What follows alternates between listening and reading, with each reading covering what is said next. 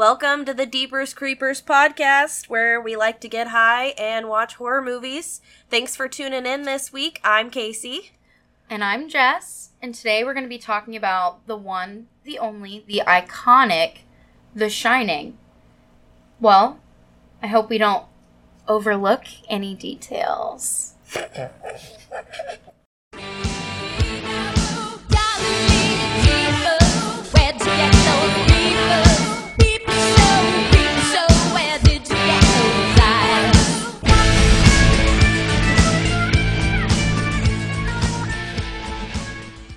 So we are talking about The Shining this week, which is something that probably everybody knows about. I mean, even non-horror fans, even if they're too scared to watch it, they have heard of The Shining. Part of that comes from it was originally written, of course, by Stephen King. He's a master. You know, I am a huge Stephen King fan. I grew up with him. And of course, everyone knows his name. Even if you don't read his books or watch his movies, you know who he is. Another big part of that comes from Stanley Kubrick, who is also iconic, a master director. But also a very controversial director. Yeah. With his methods. He has definitely been known to torture his actors during, just putting them through the ringer during production. And that is something I'm sure we'll discuss a lot during this one. Definitely. We have a lot to talk about on that. He kind of traumatized Shelley Duvall a little bit. It breaks my heart even hearing her name. Yeah. Honestly, I get cold chills. Yeah. I just feel so bad for her. Yeah. She's been exploited so much. I mean, it's perfect performance, truly. She absolutely nailed this role because she was legitimately terrified. But again, yeah, I will never condone directors abusing their actors for the sake of the craft, because there are just so many stories of just amazing directors that get these great, performances. I mean, just a moment ago before we started recording, Jess and I were talking about the 2020 Invisible Man. Elizabeth Moss' performance in that is incredible. And everyone just talks about, how amazing of a director Leigh Whannell is and how great he is to his actors. And, I think that means a lot. That really, it takes a special kind of director. And yeah, Kubrick wasn't always the best kind of person, but man, he made some good fucking movies. Yeah. Well, anyways, let's get back to, let's talk a little bit more about The Shining and, Yeah, so came out in 1980, obviously. The original book was written in 1977, I think, so just 3 short years after Stephen King's book was published. He came out with this iconic movie, and it was 1973 that King originally came out with Carrie, which was his first book. So just to think in those 4 short years, and I know there were books in between that I can't think of, he came out with 2 of the most well-known, horror figures, but well-known movies also. Absolutely. Because, De Palma, I love De Palma's Carrie. I think it's amazing. But when this movie first came out, it definitely got a lot of backlash. The response was very divided. Because there's Stephen King's The Shining, and there is Stanley Kubrick's The Shining. And they are very different. They share the same premise. It's a family, a mom and dad and a son going to a hotel, and the dad tries to kill the mom and son. But a lot of the details are very different from the book. I love them both. But yeah, very, very different. And also, I think a lot of people were riding on the high that was 2001 Space Odyssey. So people had this kind of certain, they really wanted to see something like that again from Kubrick. Mm-hmm. So I think that there was a lot of pressure on his part to put out something that was going to blow people's minds as much as that. Mm-hmm. And I think for people watching it, at least the first time, fell short. Absolutely. But, getting and into obviously, more later. Obviously, it was reappraised in later years and is appreciated as a classic as it should be, because the people who liked it back in, when it first came out, and a lot of people still to this day say it's the scariest movie they've ever seen. Yeah. And it's still, there are parts of that movie that are chilling. I literally have chills right now. I was hot like 5 minutes ago. I love when art can do that to me. Yes. So yeah, we will kind of go through the plot a little bit, just to kind of help us talk about certain things and themes. But, I mean, most of you guys know it's The Shining. You know, most people know what happens. But we'll go through it a little bit. You know, that opening, the music, it just gives me all the feels. It just, as soon as you hear that music, it just puts you right where you need to be. And that, like the helicopter shot over the beautiful landscape, just gorgeous. Absolutely gorgeous. You know, them driving their little bug. And Kubrick's use of colors throughout the whole movie. Absolutely. Like, everything was intentional. Yeah, and, I don't know, you say you haven't seen Dr. Sleep yet, correct? Not yet. It's on my list. There are only 2 shots in Dr. Sleep that were reused from The Shining. Everything else was reshot, so like flashback scenes. And one of the scenes that was used in in Dr. Sleep is that drone shot, and it's changed from night to day and from grassy to snowy. That's amazing. I love that. When you watch that, you'll be able to look out for that scene, and it's the exact same drone shot because they're driving back to the hotel. Because one of the major differences from the book to the movie, in Stephen King's book, the Overlook Hotel blows up in the end. The boiler explodes, and the hotel explodes, and Jack dies in the hotel. Okay. And the 3 others get away, and obviously in the movie, that does not happen. Right. He gets his little goofy frozen face that I love. Yeah, you know his toes are cold. Oh, yeah, well, he's got a lot of... His face looks like that. He's got a lot of cold going on right then. Yeah, no kidding. No kidding. One of the things not an Audi. One of the things about this movie is it is one of the most analyzed movies of all time, partially because of Kubrick, and, you know, a lot of Kubrick fans that are... I want to say Kubrick apologizers, basically, think he can do no wrong. Any flaw you can find in a movie, any continuity error in any of his movies, they will say it was on purpose, and they'll find some kind of theory for it. There's an entire documentary called Room 237, which I'm sure a lot of you are familiar with, because it's pretty big. Jess watched it. I've seen it before. It is batshit crazy. I love a good conspiracy theory. I truly do. And this one has... like, no shit, like 10 different, like, views that people have about The Shining. And it's, like, crazy that it's that controversial and talked about. Yeah, there are several different people throughout it that give their interpretation of what the movie is. Some people, relate it back to Native American genocide. One person relates it to the moon landing. It's... the Holocaust. The Holocaust, yes. Just so many crazy things. And I love those kinds of discussions, but that movie is...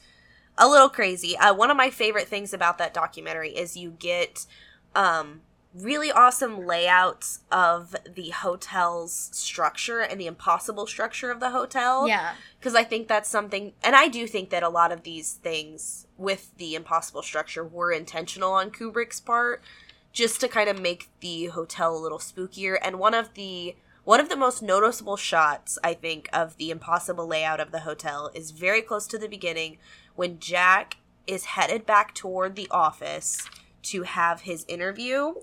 He is walking down a hallway, and we're behind him, walking with him. And he is about to turn left down the hall to the office, which is right there. As soon as you turn, he's going into that office. And if he were to keep walking instead of going down that hall, there is another hallway that people are going in and out of behind that. But when he turns left and immediately steps into that office, behind the desk is a window with scenery. Yes. And it's just that impossible layout of that window shouldn't be there. There's no way it could be there.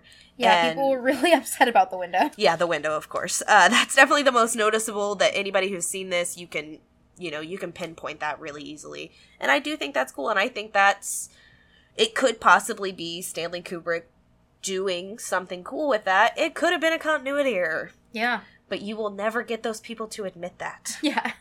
Ever. We've talked about Shelley Duvall's performance. Are you familiar with what the Razzies are? Vaguely. The Raspberries Award, yeah. Yep. So they give out the worst of, every year. This movie not only was nominated, but won Worst Director and Worst Leading Actress of 1980. Shut up. Shelley Duvall has had it bad, man. Like, this poor woman. She didn't deserve that. Neither did Kubrick. I'm sorry, Worst Director. That was the worst directed movie of 1980? Fuck off. Fuck off. A Clockwork Orange is one of my absolute favorite movies ever. And so, it's just so crazy to, like, I got to meet Malcolm McDowell at a convention, and I went to a Q&A panel he did. Yes, I died a little. It was incredible. Of course. I dressed as a Droog. He said he liked my costume and his little charming British accent, and I was like, Grandpapa, love me. It was adorable. That's so cool. It was amazing. But I got to sit down in a Q&A panel he did, and he was talking about his experiences working on a set, multiple movies with Kubrick, and he said he was a mean son of a bitch, you know, like he's just intense, and it was just really cool to get to meet someone who actually has worked closely with him in, I would say, arguably, Clockwork Orange, at least one of the most controversial movies of that time. And Absolutely. I would say to this day, people still reflect back on that as... Absolutely, like, he makes movies that make people think. Oh, for sure. And I can't believe that he got that kind of... It's... Critics, man. Yeah. Fuck them. Yeah, absolutely. And the Razzies are completely pointless, and they're just stupid, honestly. I get they're like fun, you know, stupid, funny thing, but... What are we, children? Like... Well, and on top of that, it's like... They don't ever pick the worst of anything. They're just picking something, you know, whatever, because... Because the crowd didn't get it. Exactly. It's stupid. So there's a scene, kind of, that we just sort of touched on, when Jack is in his interview with the hotel manager to get this job. There is a lawyer, Bill, is that what we decided his name was? I think we heard. Yes. Bill. So he's like a lawyer, I assume something for the hotel, and he is sitting in an armchair next to Jack. And I love that it's Jack Nicholson and also Jack in the movie, because I can just call him by that name, because Shelley, I will probably call her Shelley Duvall through the whole thing. And then Danny is Danny in real life, too. Yep. Mm-hmm. In this scene, Bill is...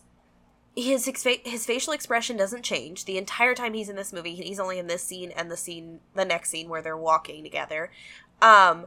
He looks so pissed, or I don't know if it's anger or stoic or just scared. But when I was younger, I always thought, like, what is this guy doing in this scene? Is this a bad actor? Do I just not get it? And honestly, I think it's just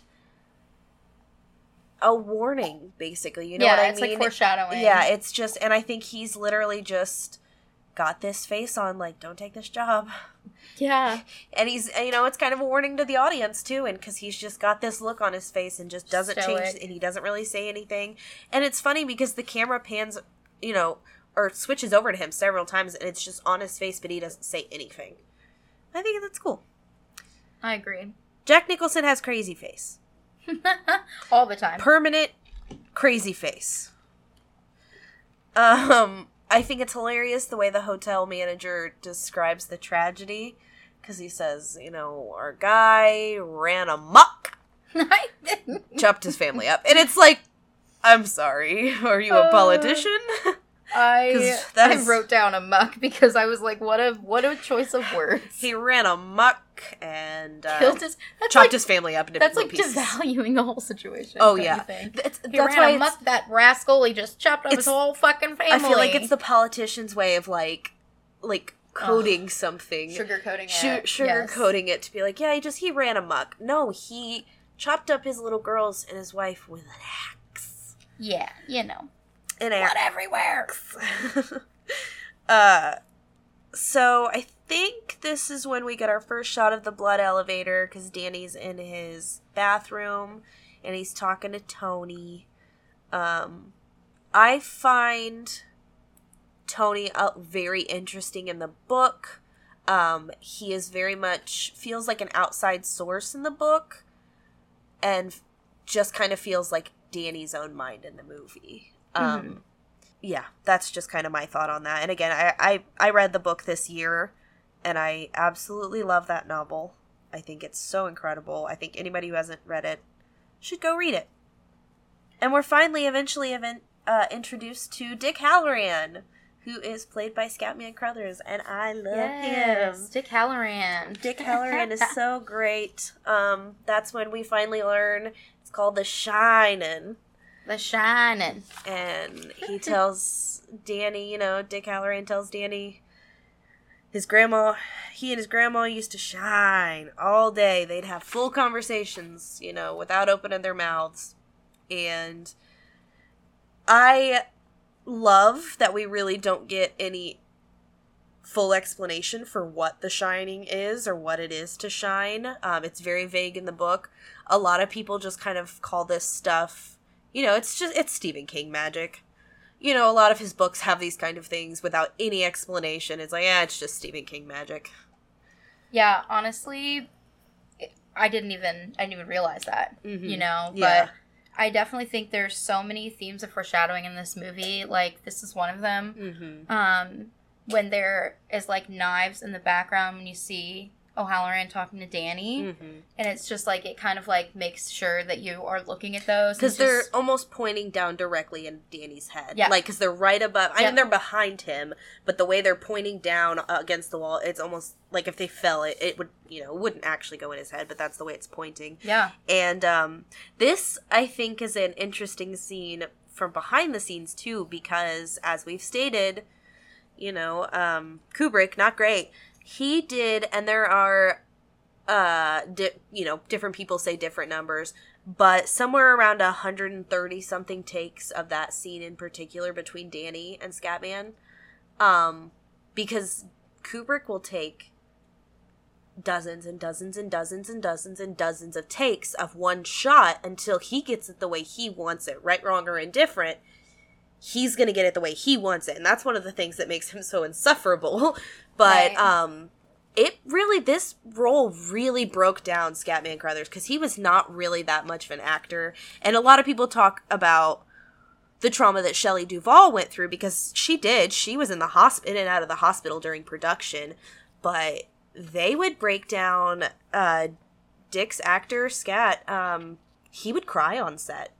Because he would just be like, please, I cannot do this shot again. And later in the movie, when Danny is sending the message to Dick to come and save them, and Dick is in his amazing room with these awesome posters of these naked ladies. And I want those posters. We'll get you those posters. Yes. We'll get them. It was, something like 100-something takes of that. Of just that shot of it's zooming in to his face of, this horrified look on Dick Hallorann's face. And it's another one of those scenes where, God, just so many times. And that can really fuck somebody up, especially for someone who's not used to that kind of production. And I don't think he ever acted after that again. I don't know how much longer he lived after that, but it's really sad. I hate that he dies in the movie because he lives in the book. Aww. Yeah, he saves the two of them in the book. Oh, that makes me sad. And drives them away, and then the hotel blows up, and that's what actually kills Jack in the book. It's and part of that is because there is no maze in the book. Oh, okay. Which was one of my favorite parts of the book. I think it was an incredible change for the movie. Instead of having like the maze outside, they had these hedge animals. And some of the scariest parts of the book are these hedge animals coming to life, but they only come to life when you're not looking at them.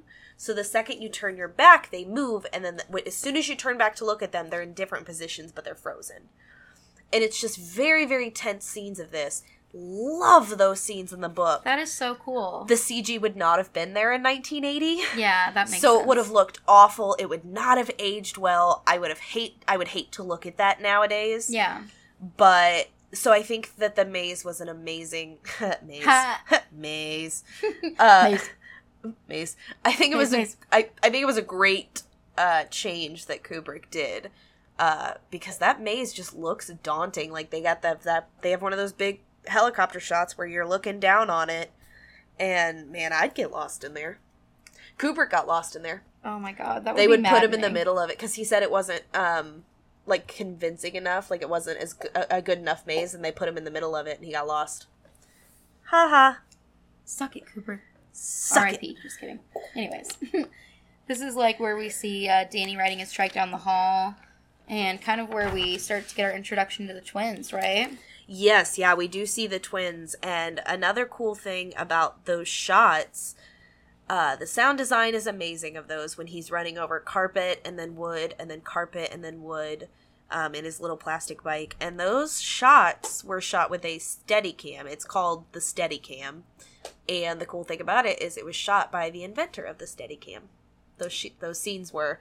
And it's basically like this thing that's attached to you that you mount to yourself, basically. And when you're walking, it doesn't shake or anything. That's awesome. And they can get those long tracking shots. That's so cool.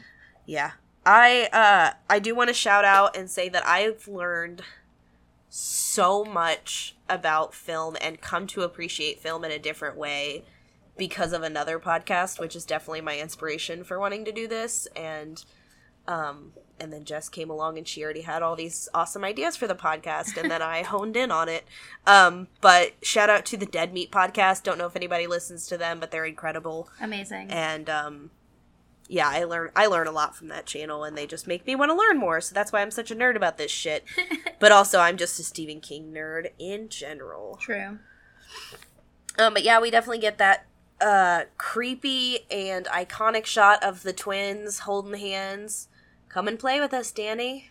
Forever and ever and ever. And then play forever. Right after that, he's sitting on Jack's lap, and Jack's like, I wish we could stay here forever and ever and ever. Really creepy. So I was saying earlier, Jack Nicholson has crazy face. And that is, because I do love this movie, I think it's basically a perfect film. My one issue, because I am not one of those people that, you know, if it's not exactly like the book, I hate it. I'm totally fine changing things for a film. But one of the things that I did not like about this change is that Jack Nicholson's performance is, it starts at 100 crazy and it ends at 100 crazy. There's no, like... In the book, he starts out as a very loving father and a normal man who is just going through some shit, and the hotel really does possess him and fuck him up. And I just don't get that in the movie. I just feel like he is batshit crazy and hates his family from the get-go. Yeah. And the hotel just exacerbates the shit out of it. I mean, you can tell, like, how afraid Danny is of him. Mm-hmm. And, like, it maybe hints at, like, some physical abuse in the past, and which then you see that more later, yeah. You know, but... And obviously that did happen. He dislocated the shoulder, which happened in the book, too, but you don't get that fear from Danny in the book, and you do in the movie. Oh, you can truly see the fear. And you can even see it in Shelley Duvall's face. She's very much trying to make it not a big deal when she's got her cigarette ash, which is... so funny. Hilarious. That is the most tense scene of anything. Yes. You know, she keeps smiling through it, but you can tell it's fake. She's like, you know, he just used a little too much strength and broke Danny's arm. And everybody's trying to kind of brush it over. And obviously that makes it worse. Yeah. But you can definitely see that they know he's not right long before they get to the Overlook. Oh, yeah. Long before. I do love the first scene when he goes into the bar. And, you know, I'd sell my soul for just a glass of beer. Yep. And I have felt that before. After a long day of work, I just, you know, I'd sell my soul. After fell off the wagon after 5 miserable months. Yeah, well, that's what happens when... 5 miserable months. Like, damn, he really does hate his fucking family. Yes. So we finally get to room 237. We finally get to see what's in it because Danny went in. And then I think it implies that Wendy went in there and saw some crazy shit. That's why she comes running to Jack. I kind of hate that we don't get to see what she sees. Yeah. Because we don't get to really have any insight into what Wendy knows until the very end. When that bear's sucking that guy's dick. And they're like, you're not invited. They just look at her like, you're not invited. Why are you staring? Shit is wild. The shit is wild.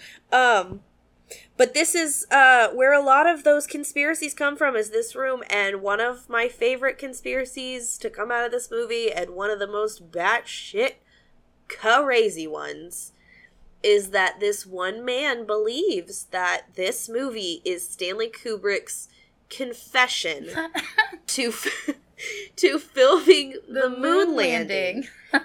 And he even says in the documentary, I'm not saying whether or not we went to the moon. First of all, we did. Don't argue with me on that.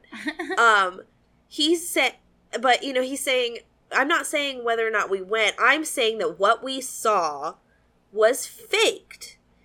And I have to just sit and laugh.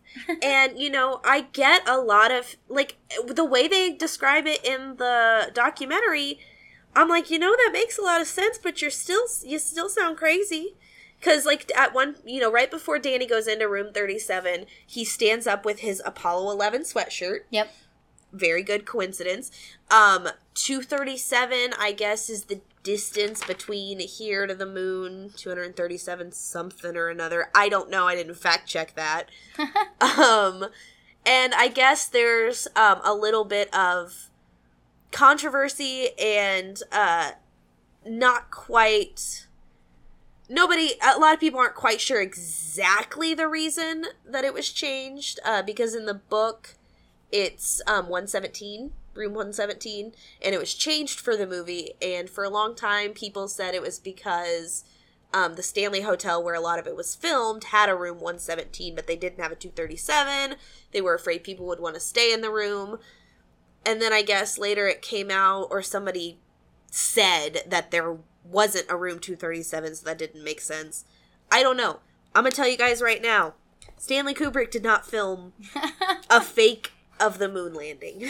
But yeah, I loved hearing that though, because like I said, I'm into conspiracy bullshit. Yeah, I think it's so funny, but like it's so interesting. People saying that like this film was a reflection of his guilt for doing that and tricking the people, but and his guilt for Native American genocide because of like the Calumet, you know, cans and stuff. And it's like, no, he was just a Indian, like the Native American in the background. Yes, yeah, in a lot of the shots. And like, I get that, but also he's just a very particular director.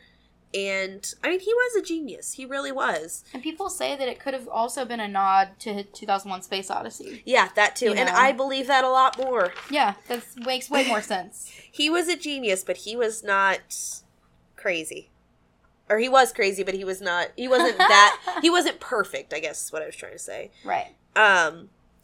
When Jack finally goes into room 237, there, and I don't know why I've never noticed this.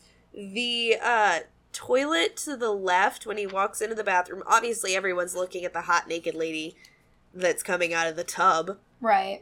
Naturally. But off to the left there's like a toilet, and it's just the toilet part. There's no like tank on the back, which whatever. But the flusher, the little flusher for the toilet, is up on the wall, like so high up. Like, you definitely have to stand to get it, so no courtesy flushing at that toilet, for sure. No. And I'm just like... Unless you have really good aim.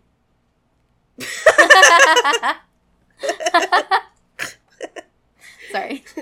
So I don't know what that's about, but I noticed that for the first time. Because I wasn't busy looking at titties. Hate when that happens. Yes. This is one of those scenes you can see Kubrick... He spends a lot of time on certain things. You know, this scene goes on for a very long time. They move close to each other, and it's very, very slow, and, you know, sometimes I just don't get it, but whatever. Normally, I am fine with those kinds of scenes, that take the time to do those kinds of things, but as I've said before, I don't think Jack's character development in the movie is all there. And Kubrick, I think, is definitely the kind of director that focuses more on themes and the way a scene feels than the source material itself, which is totally fine. But to take something like The Shining and do that is a little strange. But I digress. Like I've said, I love this movie. I'm gonna have my issues with it, but it's a great movie. And for everyone who says this is their favorite movie, I get it. Yeah. You know, some people say that's basic. You know, when people are like, oh, it's, you know, my favorite movie is The Shining. That's fine. This is a good favorite movie to have. Yeah. So Jack is angry dancing down the hall.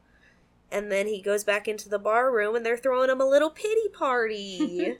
Little 1920s pity party, all just for him. Good for him. Oh. And then that's when, the butler guy spills all the stuff on him, and he has to take him to that red-ass bathroom. Oh, Mr. Grady. Mr. Grady. And he's looking at him, and he says, "You look familiar. Do I know you from somewhere?"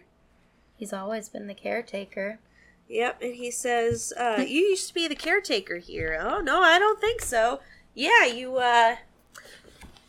went crazy and you chopped your wife and girls up into little bits." "No, you're the caretaker." You've always been the caretaker. "I know, because I've always been here." Creepy. Creepy ass scene. I love that scene. Yeah. Again, just great direction and just a very chilling scene. I think that bathroom is designed very well. And I know we've mentioned it, but I love all the shots of the blood elevators. Just, holy hell, how iconic. So amazing. Unbelievable. All the weird stuff that Shelley Duvall sees when she's running around. The bathroom scene, which I'm sure we'll get to. I know we're jumping around everywhere, but like we said at the beginning, this is The Shining. You guys know what it is. Right. We're just doing this our way. Yeah. I do think it's funny that that Jack is, he walks into this little pity party. He's totally fine with everything happening, all these random people that are there, and he's walking around with his drink that's clearly not in his hand. He gets spilled on, he goes to the bathroom, and then all of a sudden he's uncomfortable because it's Grady. And he killed, he knows he killed his wife and kids. But you weren't uncomfortable with all the other ghosts that were in the ballroom. Right. Completely out of nowhere. There should be nobody in your hotel. Lloyd's fine. The bartender's fine. This guy sucks. Right. What the fuck? Grady, how dare you? You weren't invited to this party. What the fuck? That is true. Because how are you not freaking out already? Yes. So it's pretty much after this that she's got her little bat and she finds his manuscript, and it's all work and no play. Yep. Makes Jack a dull boy. And I think we have to mention the typewriter that switching colors. How it started as white, but towards the end of the movie it was like a dark gray color. Mm-hmm. Yep. And, there's a scene where a chair just disappears. Yep. And, again, all these things could be chalked up to continuity errors, but there are people out there who will say... It was him slipping into madness. Yep. That they will say it was on purpose by Kubrick, and he did that for specific reasons. Whatever. Think what you want to think. I can't help, in this scene particularly, to think of the, Simpsons Shining, Treehouse of Horror episode. No beer, no TV, make Homer something. Go crazy? Don't mind if I do. I still love that episode. I still watch all the Treehouse of Horror episodes every year. I love The Simpsons so much. I have 2 Simpsons tattoos. And I have a Simpsons tattoo myself. One of the things I don't think I like about the changes from book to movie is Jack is chasing them around with an axe, which is fine. In the book, he's chasing them around with a roque mallet, which is a lot like croquet. And in the book, he beats the shit out of Wendy with this. Because they're kind of fighting back and forth. She's trying to get away from him. At one point, he smashes her leg with it. Oh my gosh. He smashes her shoulder with it. He hits her in the head with it. It's this very long scene, and she is getting her ass whooped with this thing. Jesus. And obviously the axe is very iconic, and it's easy to make that a scary object in a movie. But I think it would have been kind of cool to keep the roque mallet and let them have more of a little bit of a fight, because Wendy just knocks his ass right down those stairs. Yes. And even Jess mentioned that fall. That fall is hilarious. I love stunt work like that. I will always respect stunt artists. And falls like that, it's like, Jesus Christ. Why is she holding the bat like that too? Good fucking question. Wait. Me. Like, what, bitch? I'm sorry. Respectfully, because we love Shelley Duvall. What are you doing? How do you not know how to hold a bat? She was slipping into fucking madness, man. Poor gal. Real life, the end of the movie. And that's part of it, probably, is she wasn't even fucking focused on the bat. She's like, I just want this scene to be over. Yeah. Can I go home? Yeah, and is that when he gets, when does he get locked in the coolers? Right after that, because she knocks him down the stairs, knocks him out, and then drags him in. One thing I will say, we have said a lot about, Shelley Duvall and the way that these actors were treated. Shelley Duvall has said herself that she respects Stanley Kubrick and admires him and is very happy with her performance and the way that the movie turned out. So I think that does say something, but again, we're never going to condone actors being manipulated or abused, mistreated because for the sake of, a performance. Right. But I think that is worth mentioning that she does still love and appreciate, Stanley Kubrick. Yeah. So this is, this is when the climax of the movie starts happening. We're getting these chases around, the hotel. Wendy's running away from Jack. A lot of, Stephen King's initial hatred of Stanley Kubrick's The Shining, because for a long time, it was the only Hannibal. Oh. Sorry, my dog is once again needing attention, and he's cute. I was trying not to giggle. Yes. Oh, what was I gonna say? Oh, so one of the things about Stanley Kubrick's version of this movie, a lot, if not almost all of the movie, all these supernatural type things that you see, other than The Shining itself, can all be chalked up to Jack's declining mental state. I mean, because we never see Shelley reacting to it. We never see Dick reacting to any of it. Danny always sees shit. He's just a weird kid. True. Most Stephen King kids are in his books. A lot of it could just be, man, Jack's just seeing this shit. But when he's locked in that freezer and Grady unlocks it for him, that's pretty definitive. Yeah. That he's not just crazy. That's true. And a lot of people, have pointed that out, and I just think that is interesting, because without that, a lot of people, you could read this movie, or his version of this movie, as Jack's just crazy. It has nothing to do with the hotel. Mm-hmm. I guess because Wendy does eventually start seeing things, but up until that point in the movie, it's, if you didn't know anything about it, and you went in completely blind to the movie, if you somehow could, you might think, oh, he's just crazy. Oh, he's just super fucking crazy. Well, even with the Wendy thing, I think since she doesn't really start seeing things till kind of later in the movie, it could be, explained as, a PTSD reaction. And you're right, or absolutely. a mental health issue. She doesn't see any of it until after her bathroom scene, which is the most iconic thing. Yeah. And that is... can you think of something really more horrifying than being trapped in a bathroom? Your husband's trying to get in with an axe and you don't have your son with you? No. You really can't. And, I don't know if you knew, but the "Here's Johnny" line was actually improvised by Jack Nicholson on set.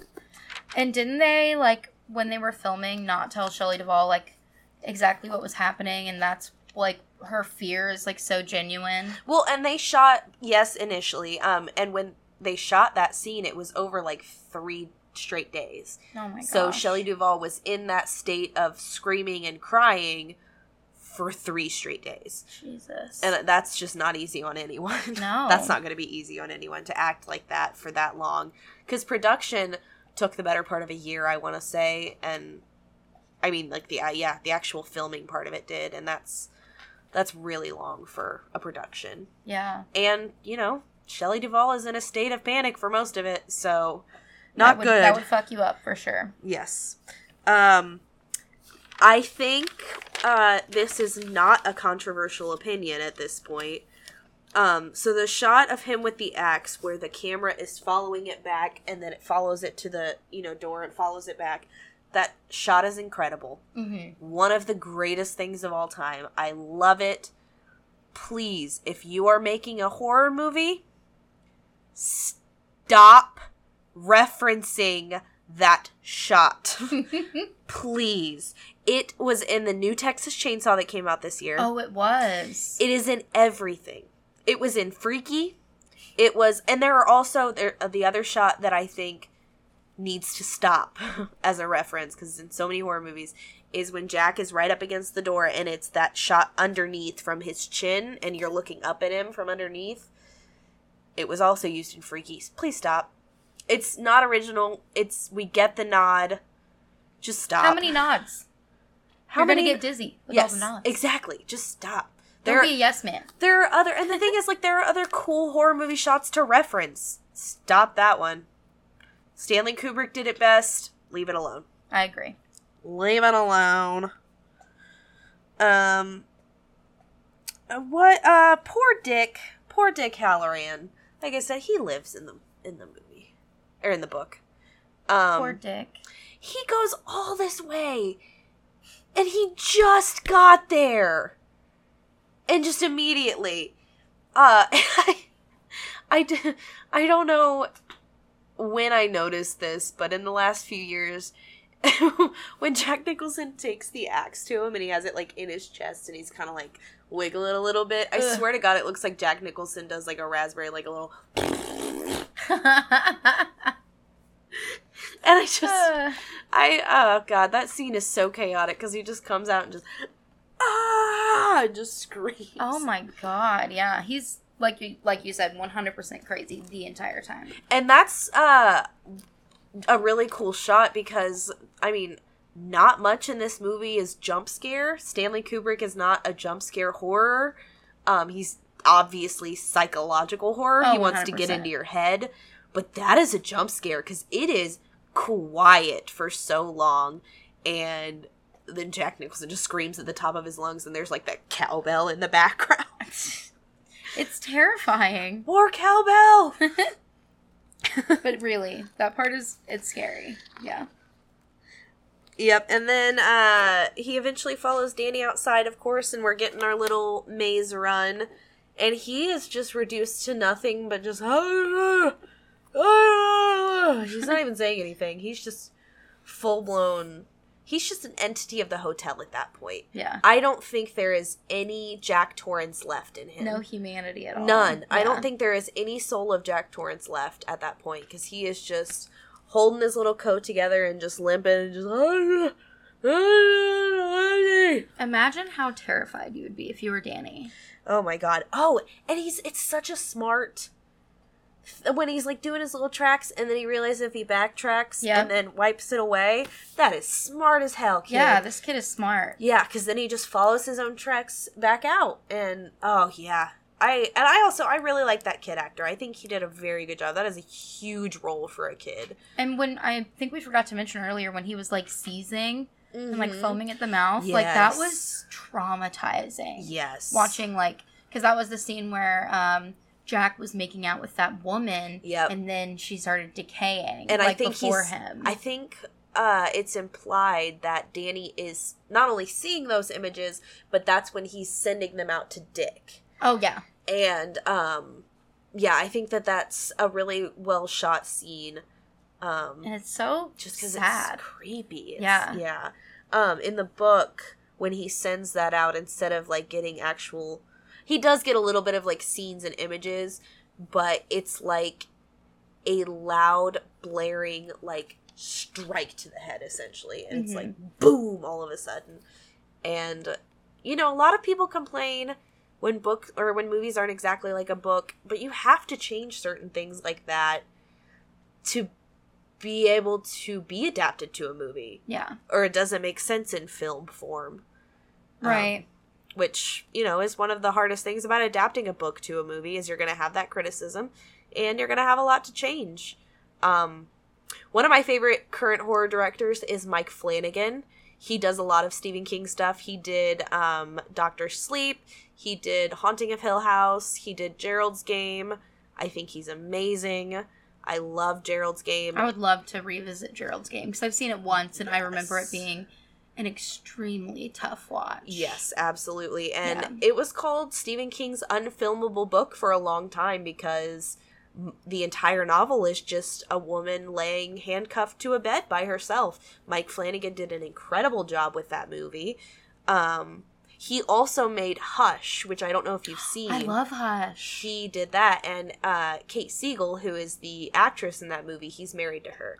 So they made that movie together. That's awesome. I love that movie. I think that is a great movie. Yeah. That is something I'd love to cover, because it's just got so much going on. The sound design in that movie is incredible. I love point of sound hearing. It happens, obviously, a lot in...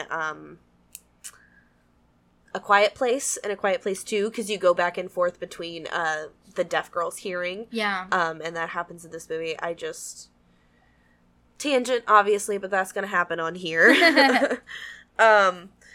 So, yeah, and then, of course, we get our famous ending. You not only see Jack Nicholson's frozen death face, which is just a jarring thing to witness the first time. Yeah. I can't think of a whole lot of other movies where someone's just frozen to death. Probably The Thing, but that's just because I think frozen tundra when I think of The Thing. Yeah, absolutely. I love that movie. But yeah, we of course then get, and I kind of do love the ending of when we're zooming in on that picture, the 1920s Overlook Ball. Yeah. And Jack Nicholson's right there in the middle of it, because you've always been the caretaker.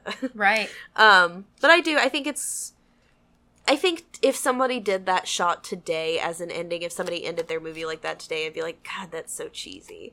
But I think back then it really worked. Yeah. And I think for that movie specifically, it's like, oh shit, that is pretty fucking crazy. Yeah. You know? And I would love to recreate that photo with a huge group of friends on like a New Year's Eve party or something. That would be super fun. And just like have everybody kind of dress like that and do like a big shot like that. Roaring 20s. Yes, I think that'd be so awesome. Yeah.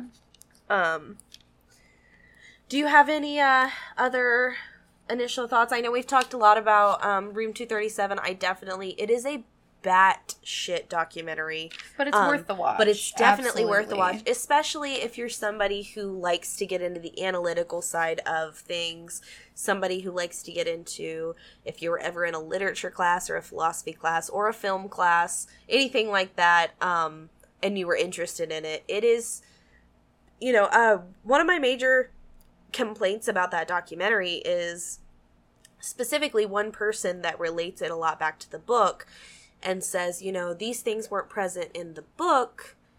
Stanley Kubrick made it for the movie to show this, that, and the other. And I'm going to tell you right now, that's not true. A lot of the things that this guy says that weren't in the book were very, very present in Stephen King's novel. That is my biggest complaint about that documentary. Believe all the conspiracy theories you want, but do not try to take away from what Stephen King did in that book, because she'll fight you. I will fight people. She will. I've seen it. I love Stephen King. I have 2 full shelves of his books. I have 4 tattoos referencing his stuff. I have a shining ski mask. It is really awesome. It's not nearly as cool as all this she just said. She does, though. She has a little ski mask with the carpet print on it. Oh, we should post a picture of that. Yes. Yep, we can take some pictures. We are going to be doing a promo shoot next week with our good friend Katie, who is a photographer. She's going to be doing some cool shots of those. So look out for an Instagram that'll be popping up. We'll be posting that and letting you guys know what the @ is, so you can follow us. We'll be posting pictures of us as well as guests we have and our unofficial puppy mascots, as I have my Hannibal and Jess has. I have my Steele and Leroy. They are our unofficial yet official puppy mascots. Yes. And we will be posting lots of pictures of them as well. And I'm sure you'll probably always hear a little bit of them in the background, because you know how pups need attention. They were always the care puppies. Yeah. Oh. Okay, that's kind of precious. But yeah, so it was kind of a daunting movie to sit down and try to analyze, because it is one of the most analyzed movies of all time, because it's so iconic and there is so much to unpack. Yeah. We left out a million things, obviously. Personally, I would love to hear our listeners' thoughts on this movie. Yeah. If you have any of your own conspiracy theories on it, if you think any of the ones that we mentioned are particularly batshit crazy, if you have really strong feelings, or just any, strong thoughts about the movie, things that we missed, things that you'd like to bring up, we would love to hear all of those. You can DM us at our Twitter, at Deepest Creepers, or you can email us at deepestcreeperspod@gmail.com. We would love to read all of your thoughts on this. Absolutely. And just one quick thing. Next week is going to be our episode where we have our first guest, and that is going to be my friend Kelsey. And we're going to be covering the absolutely batshit crazy Cannibal Holocaust, guys. So you're going to want to tune in next week for our first guest feature, yes. But absolutely not the last. No, we are definitely looking for more guests. If we have any listeners out there who feel very particular about a certain movie, reach out to us. We'd love to have some more guests eventually.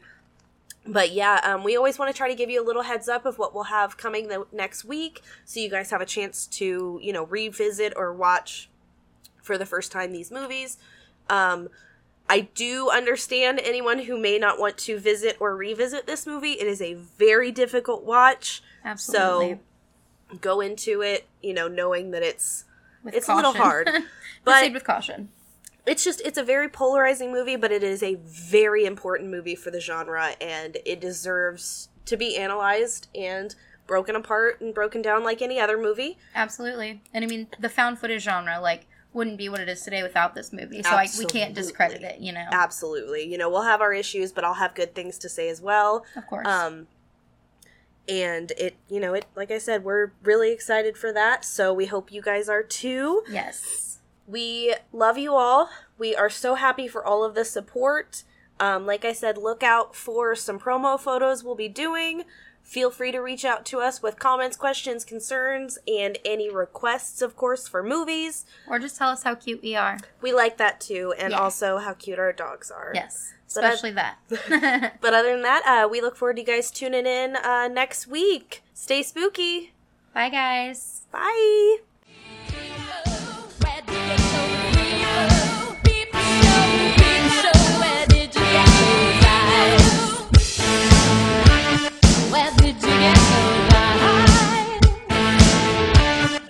Did you get those eyes? So I think we're in pretty good shape to tell you about the Shing. Shinin.